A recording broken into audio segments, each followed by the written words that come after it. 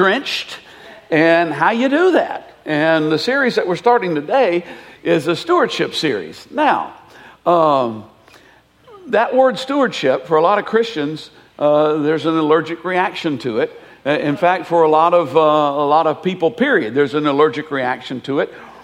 But this is important. This is some good stuff you're going to get today. I mean, it absolutely is. So would you stand with me and let's read Psalm 24 together.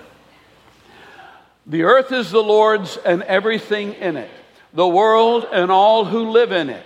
For he founded it on the seas and established it on the waters. Who may ascend the mountain of the Lord? Who may stand in his holy place? The one who has clean hands and a pure heart, who does not trust in an idol or swear by a false god. They will receive blessing from the Lord and vindication from God their Savior. Such is the generation of those who seek him, who seek your face, God of Jacob. Lift up your heads, you gates. Be lifted up, you ancient doors, that the King of glory may come in. Who is this King of glory? The Lord strong and mighty, the Lord mighty in battle. Lift up your heads, you gates. Lift them up, you ancient doors, that the King of glory may come in. Who is he, this King of glory? The Lord Almighty. He is the King of glory. Father, I thank you for your word. I thank you for the presence of your Spirit in this place. I pray that you would give us eyes to see, ears to hear, hearts to understand. Correct our perceptions today. In Jesus' name, amen. You may be seated. Okay. Seeing is believing, right? Yeah, maybe, kind of, sort of. Actually, I mean, obviously we live in an age of Photoshop and CGI and all that stuff. And even before then, illusions could sometimes be pretty convincing, absolutely convincing. And so we wouldn't necessarily say that seeing is believing, but there is a context in which that phrase is absolutely true. And the context in which it's absolutely true is the way we see things is going to influence what we believe. How we act is usually more influenced by what we perceive than what we say we believe. Talk's cheap. Yeah. We can say anything, and we do very often. But how we act is usually more influenced by what we actually perceive. Perception almost always trumps confession. Now it shouldn't, and I know about confession, but perception almost always trumps confession. There's real power in bringing both into alignment when that can possibly be done. Illusion is a very powerful thing. Your perception, the way you see things, depends on what you see. I mean, it defines what you see. Many of you have seen this one before, but if that's your perception, you see a face. If this is your perception, you see a liar. I really like this one. Profile or straight on. Yeah, it's a good one. I think the earring kind of gives it away. But profile or straight on. I like this guy too. I just got acquainted with him this week. How many of you have seen this one? Okay, Barbie was in the first service. Yeah, okay. Yeah, I mean, bald-headed, beard. Okay, yeah, I was impressed. I was like, I see it. But it depends on your point of view. It depends on where you're coming from. It depends on where your perception is based. And of course, virtually all of you know this one. Which line is longer? Well, they're both the same. But because of the circumstances surrounding them, they happen to look different. Not all illusions are optical.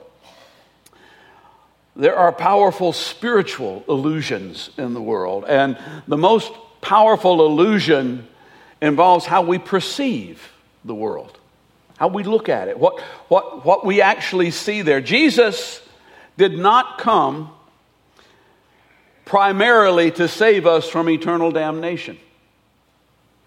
That wasn't his main reason for coming. Now, he did come for that, but he only mentions it a few times.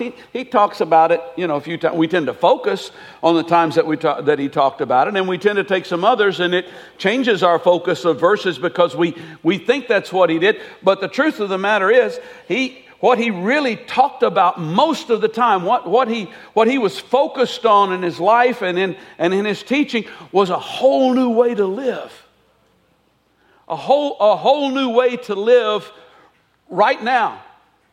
Fullness of life. Over in John 10:10, the thief comes only to steal and kill and destroy. I've come that they may have life and have it to the full. Fullness of life is not something that happens after you die. It's something that happens now.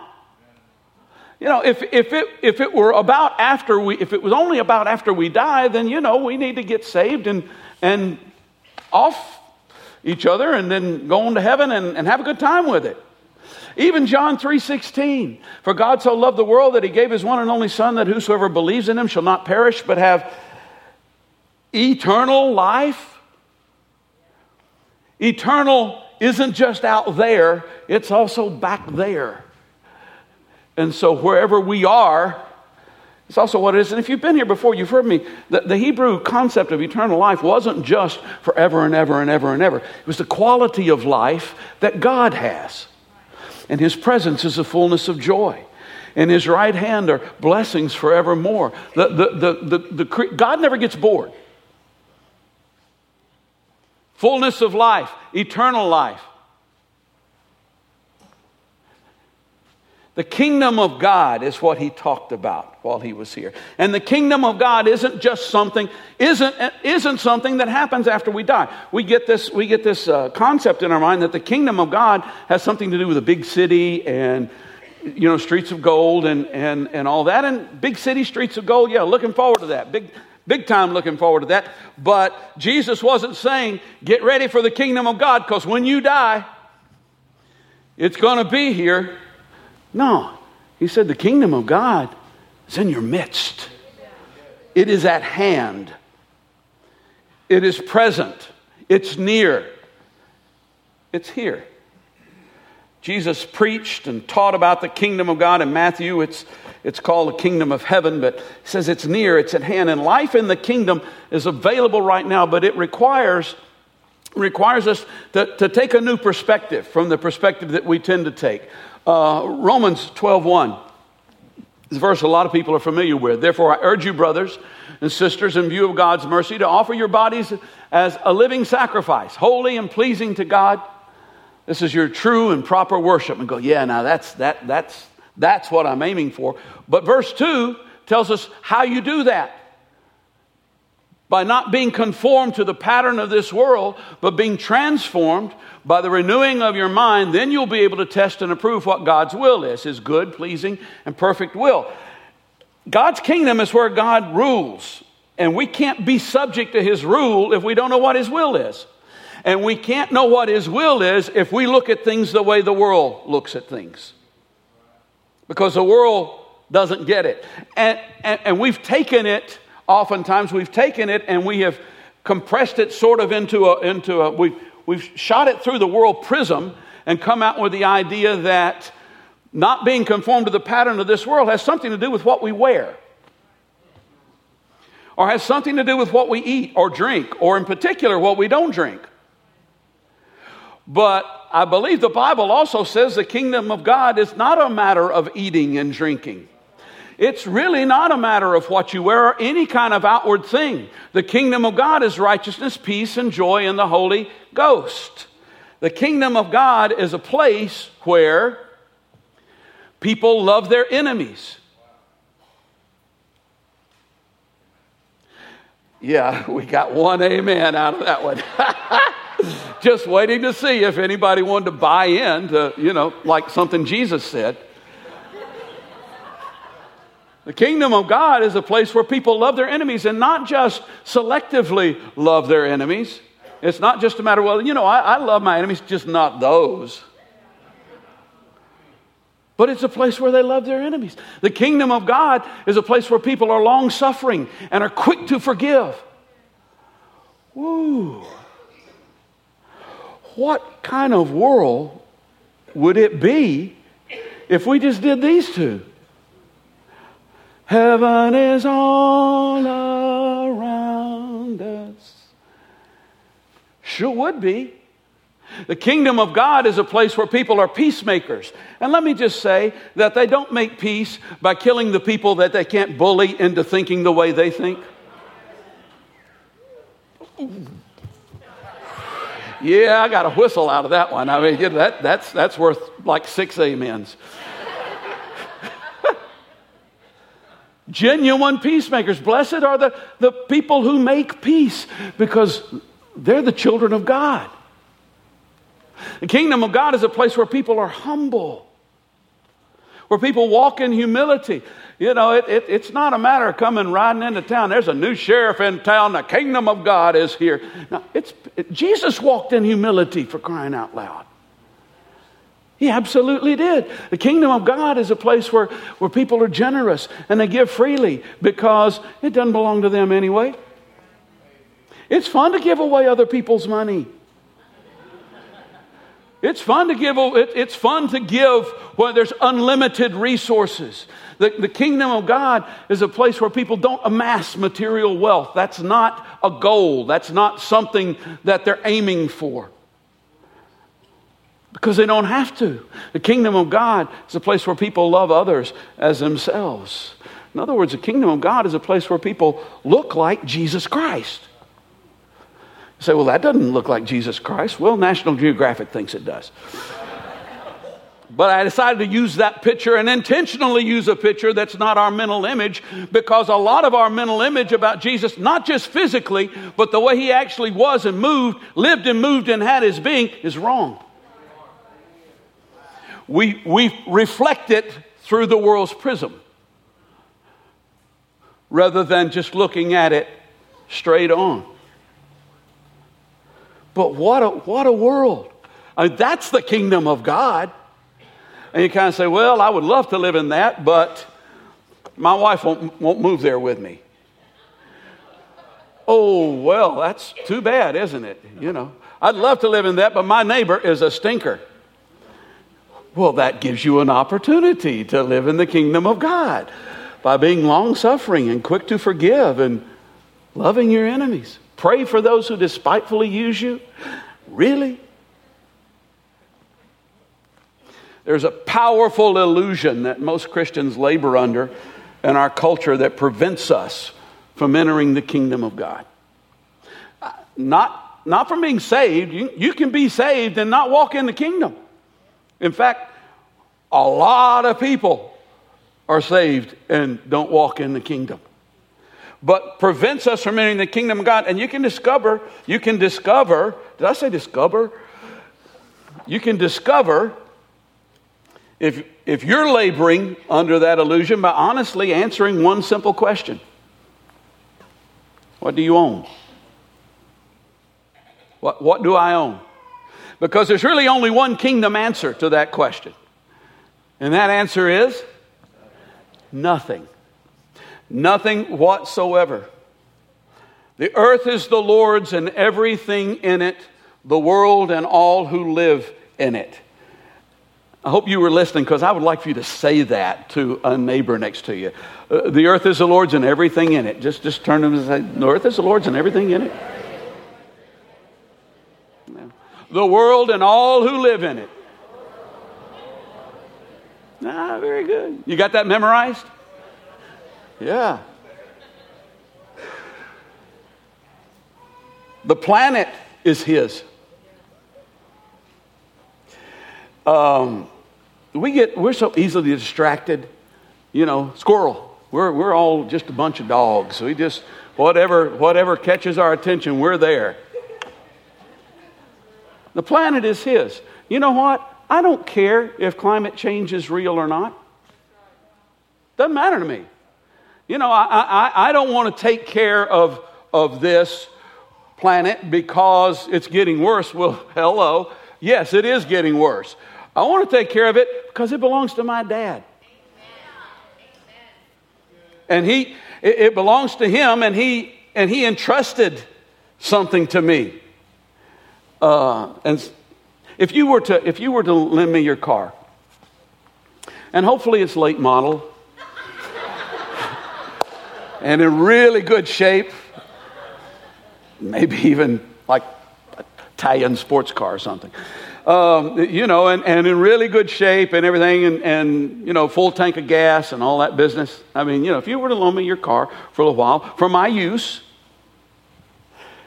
and I brought it back to you later on, and the windshield's cracked, and there's some wheel covers missing, and it's been trashed on the inside, and it's running on fumes, and smoke has started to appear in places where it didn't used to appear, things like that. You would not like that, and let me tell you why you wouldn't like it. It wouldn't just be because I messed your car up. It'd be because by doing that, what I would be saying is, I don't respect you. I don't respect you, I don't love you, I don't care about you, because this is how I treat what you've entrusted me with. And we sometimes tend to think we can make a theology for anything. We even made up a theology, it's all going to be destroyed anyway, so it doesn't really matter. Let's just go ahead and use it up, and God's going to create a new heaven and a new earth. Look, I know the analogy breaks down a little bit because God is not concerned about the trade-in value of this earth. But does that really matter? I can't do anything about ExxonMobil and BP and the idiots who drive down Pawpaw Springs Road and throw bottles out the window and cans and stuff like that. I have thought about camping out at night along the road, but I really can't go there. I really can't do anything about that. I can do a whole lot about how Ronnie Meek treats what God has entrusted to us. So the planet is his. And if I don't do anything about how Ronnie Meek treats it, I don't respect him. I don't honor him. And all of the stuff is his. Everything in Sam's Club belongs to God. Everything at Kroger, at Publix, everything at where do they sell women's shoes? I don't know. It all. Everything in your closet belongs to God. We often use terms such as giving to God in such a way as to imply that He didn't have something until we gave it to Him. That's ridiculous. That's absolutely ridiculous. Many of us can relate to the experience of being a child. We can probably relate to the experience of being the parent of a child. And the child comes to the parent and wants some money to be able to buy the parent a present, right? And hopefully a little extra on the side to be able to get a little ice cream and stuff, along with as we're shopping for the present. The clear truth is, the clear truth that none of the stuff belongs to us can be easily proven with another simple question: what do you get to keep? If it's yours, you get to keep it, right? What do you get to keep? Nothing. Nothing. Jesus told a parable about a man over in Luke chapter 12, and this man had a lot of stuff. He said, I got so much stuff, I don't know what to do with it. I've already given like a pair of shoes and 3 shirts away to Goodwill, and I still got stuff. I know what I'll do. I'll expand my garage. I'll put flooring in my attic so I can put stuff up there. I will rent a storage unit. I've got so much stuff. And God came to him that very night. He said, you fool. You fool. This very night your life will be demanded from you. Then who will get what you've prepared for yourself? And this will be this is how it will be with whoever stores up things for themselves but is not rich toward God. You fool. The scripture says, the fool says in his heart, there is no God. And so the person who gets so much stuff so that they don't have to worry about anything, let's build bigger barns, is also the person who's not concerned with the fact that there's a God up there who's going, I didn't give you all that stuff just so you could have more stuff.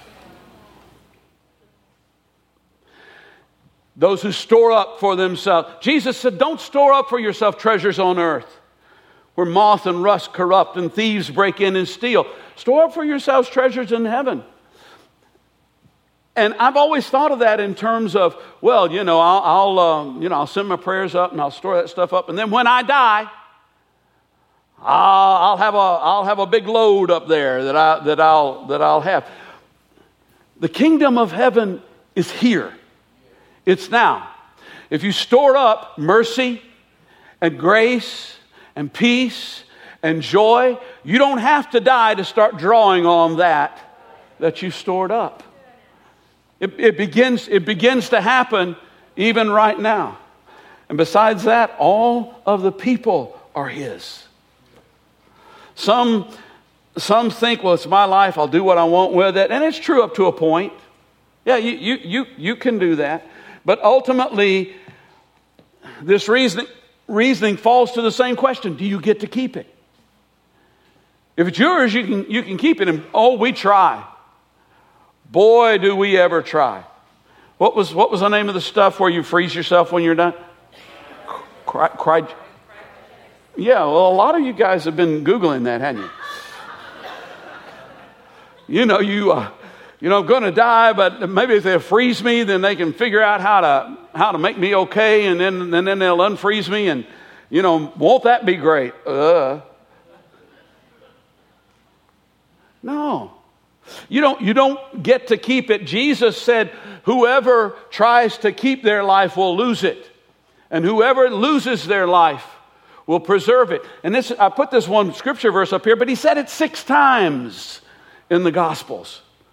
6 times. I think He repeated this more than anything else that He said. So it's a pretty important concept. And so, if the earth is the Lord's and everything in it, and I own nothing, then what am I? Well, you're a steward of the house. If everything belongs to God, then everything you have is not something you own. It is something that has been entrusted to you. And it hasn't been entrusted to you to go and dig a hole in the ground and bury it. It's not that you don't get to use it. In fact, you're supposed to use it. That's what a steward does. Those of you who are Downton Abbey fans. Yeah. No, Carson? Carson? Okay. Huh? Mr. Carson. Oh, yeah. Those of you who don't know it, he's a distinguished looking man. Distinguished looking man. Yes. What he is a steward of the house. It's an important position. It's a trusted position. It is an honorable position to be in. I mean, the world's perspective is, if I don't own anything, then boy, I must not be worth much. No, you've been entrusted with things from God, and that's honorable. Understanding and conforming to this perspective is foundational to entering the kingdom of God. Jesus, a couple of verses here. He said, truly I tell you, unless you change and become like little children, you will never enter the kingdom of heaven. It says in the next chapter, let the little children come to me and do not hinder them, for the kingdom of heaven belongs to such as these. And, I guess I kind of grew up in with a perspective of, okay, how can I want to be childlike, not childish, but how can I be childlike? And I think I've done a pretty good job of it for 65 years. I got moves. And I'm not ashamed of them. I probably should be, but I'm not. But I was thinking about this from another perspective today, because as I was looking at this sermon, I was going, when I was a child, I didn't own anything. I didn't own anything. But I was joyful. I was free. I was happy. I had a good childhood, and I wish everybody did. And I know that there are those who don't. But children should feel like they don't have a care in the world, quite frankly. I mean, they need to be disciplined. The only care in the world that they got is, okay, I got to learn how to do that, do I? But I didn't own anything, but I wasn't worried about where the next meal was coming from. My daddy owned everything. And the truth of the matter is, he probably barely had 2 nickels to rub together, but I didn't know that. I felt I had no concerns about that kind of stuff, even though I didn't own a thing. And so that perspective enables us to enter the kingdom of God. Who may ascend the mountain of the Lord? Who may stand in his holy place? The one who has clean hands and a pure heart, who does not trust in an idol or swear by a false god.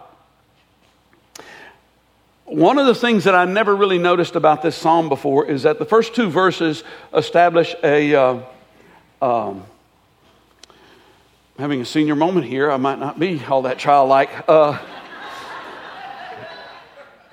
Establish a principle. The earth is the Lord's and everything in it, the world and all who live in it, for he founded it upon the seas and established it upon the waters.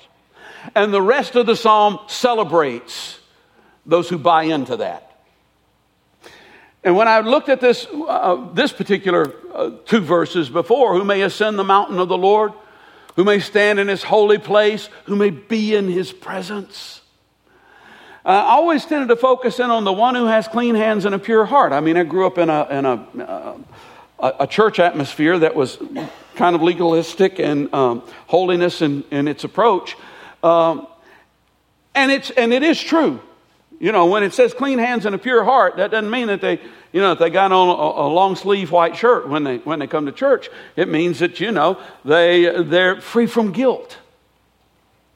You can't, and that's important. You can't enjoy the presence of God and be feeling guilty at the same time. You don't like to be around people you feel guilty about.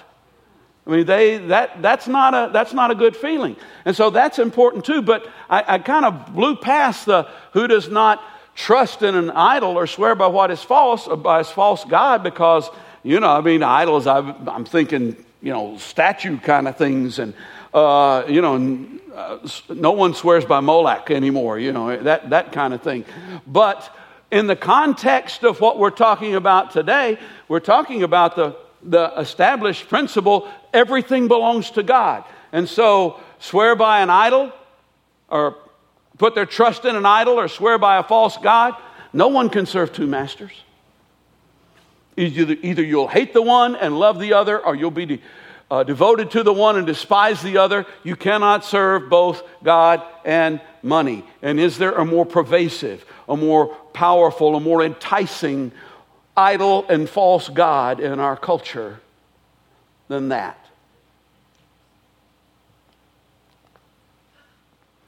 They will receive blessing from the Lord, vindication from God their Savior. Such is the generation of those who seek him, who seek your face, O God of Jacob.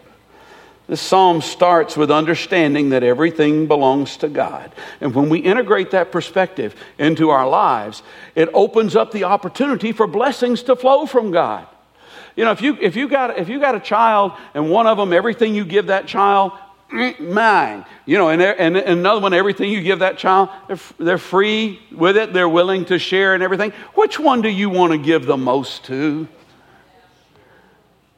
Of course, it's the one who's generous, the one who shares. If you got a child that everything you give to them, they destroy it, and then you got a child that everything you give to them, they take care of it, which one do you want to give the most to? Which one allows you to open up the floodgates of blessing in their life? Such is the generation of those who seek your face, O God of Jacob. They have a perspective that will ultimately be vindicated, as opposed to those who want to be buried in their Corvair. I thought I'd heard an urban legend one time about a guy being buried in his Corvette, and so I thought I'll look for that. I bet there's a picture of it somewhere. It wasn't a Corvette; it was a freaking Corvair. Who in the world wants to be a Corvair, for crying out loud? That's stupid. But you know what? It's no more stupid than being buried in a Corvette. It's no more stupid than being buried in a Lamborghini. Or a Jaguar, yeah. Or a Nissan. Without this understanding, without the understanding that it all belongs to Him, we can't really seek His face. The best we can do is join the Bless Me Club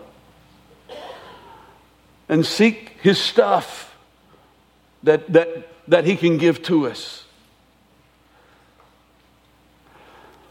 Psalm 24, at verse 7, I used to think, this is a different psalm. Well, what is this about?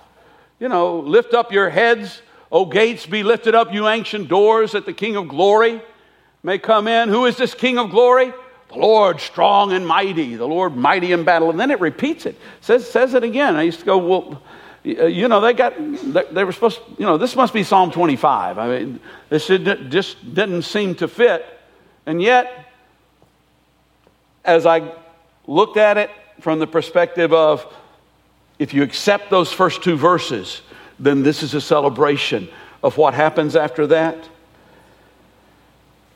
We tend to associate God's presence with an experience, or especially a moving worship experience. Those of us who, are from this type of Christian camp, or a personal encounter with God.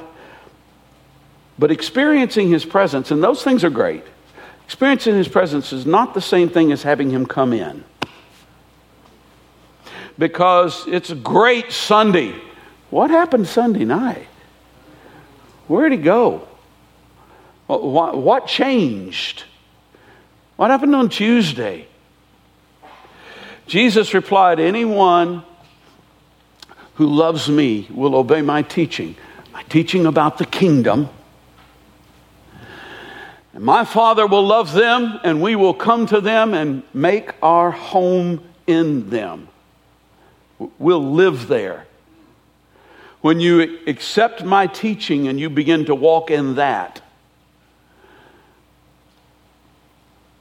then we're going to become roomies. We're going to be together the whole time. If God is truly to come and dwell in me, then I have to understand everything's His, including the me that He came to dwell in. Because He formed me out of nothing, and He breathed the breath of life into me. My friend Phil Nelson is a pastor up in the Chicago area, and I heard him give an illustration one time that I thought, okay, yeah, that's it. And the illustration was a potluck picnic. Everybody brings to the picnic what they've got. And God comes to the picnic, and God has everything. I mean, He's got prime rib, He's got lobster, He's got, all of you vegetarians are loving this, right? He's got, what do vegetarians eat? They're vegetables, right? Huh? What? He has everything but tofu. There, because His stuff is real. He's got Culver's ice cream. I mean, yeah. It's just there. And you have a 6-week-old peanut butter sandwich in your little baggie. Ooh, peanut butter sandwich. Smells so good. The bread gets kind of squashed. I mean, it's got its things. It's got its, yeah. And God says, hey, why don't we share? And you can either go, Culver's ice cream, huh? Yeah. All right, let's do that. Or you can go, my peanut butter sandwich. You want me to give you my peanut butter sandwich? I've been saving this thing for 6 weeks.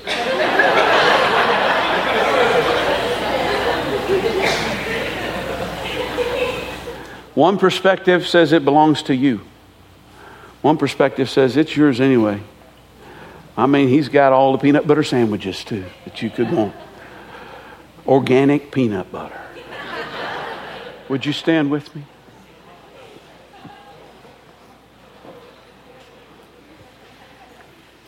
Would those who are going to minister to people come down? You know, this wasn't a sermon today to necessarily go, come on down. This is a sermon today that hopefully you go home, you think about it, begins to work its way into your life and changes your perspective about some things. Because the kingdom of God is not like the world. But there are people who came today, I know, who came with needs, who came with problems, who came with things that they just want somebody to touch and believe and pray with them about.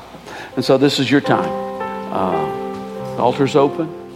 There may be somebody here who doesn't know Christ. That's where the kingdom of God starts, is by being introduced to Him. And you can do that today. I promise you, the kingdom of God is a whole lot better than the way you've been living. I promise you it is. Say, well, I look at some Christians and they don't seem to be any better off than that. Well, they're not living in the kingdom yet. They're saved, but we're trying to get them into the kingdom.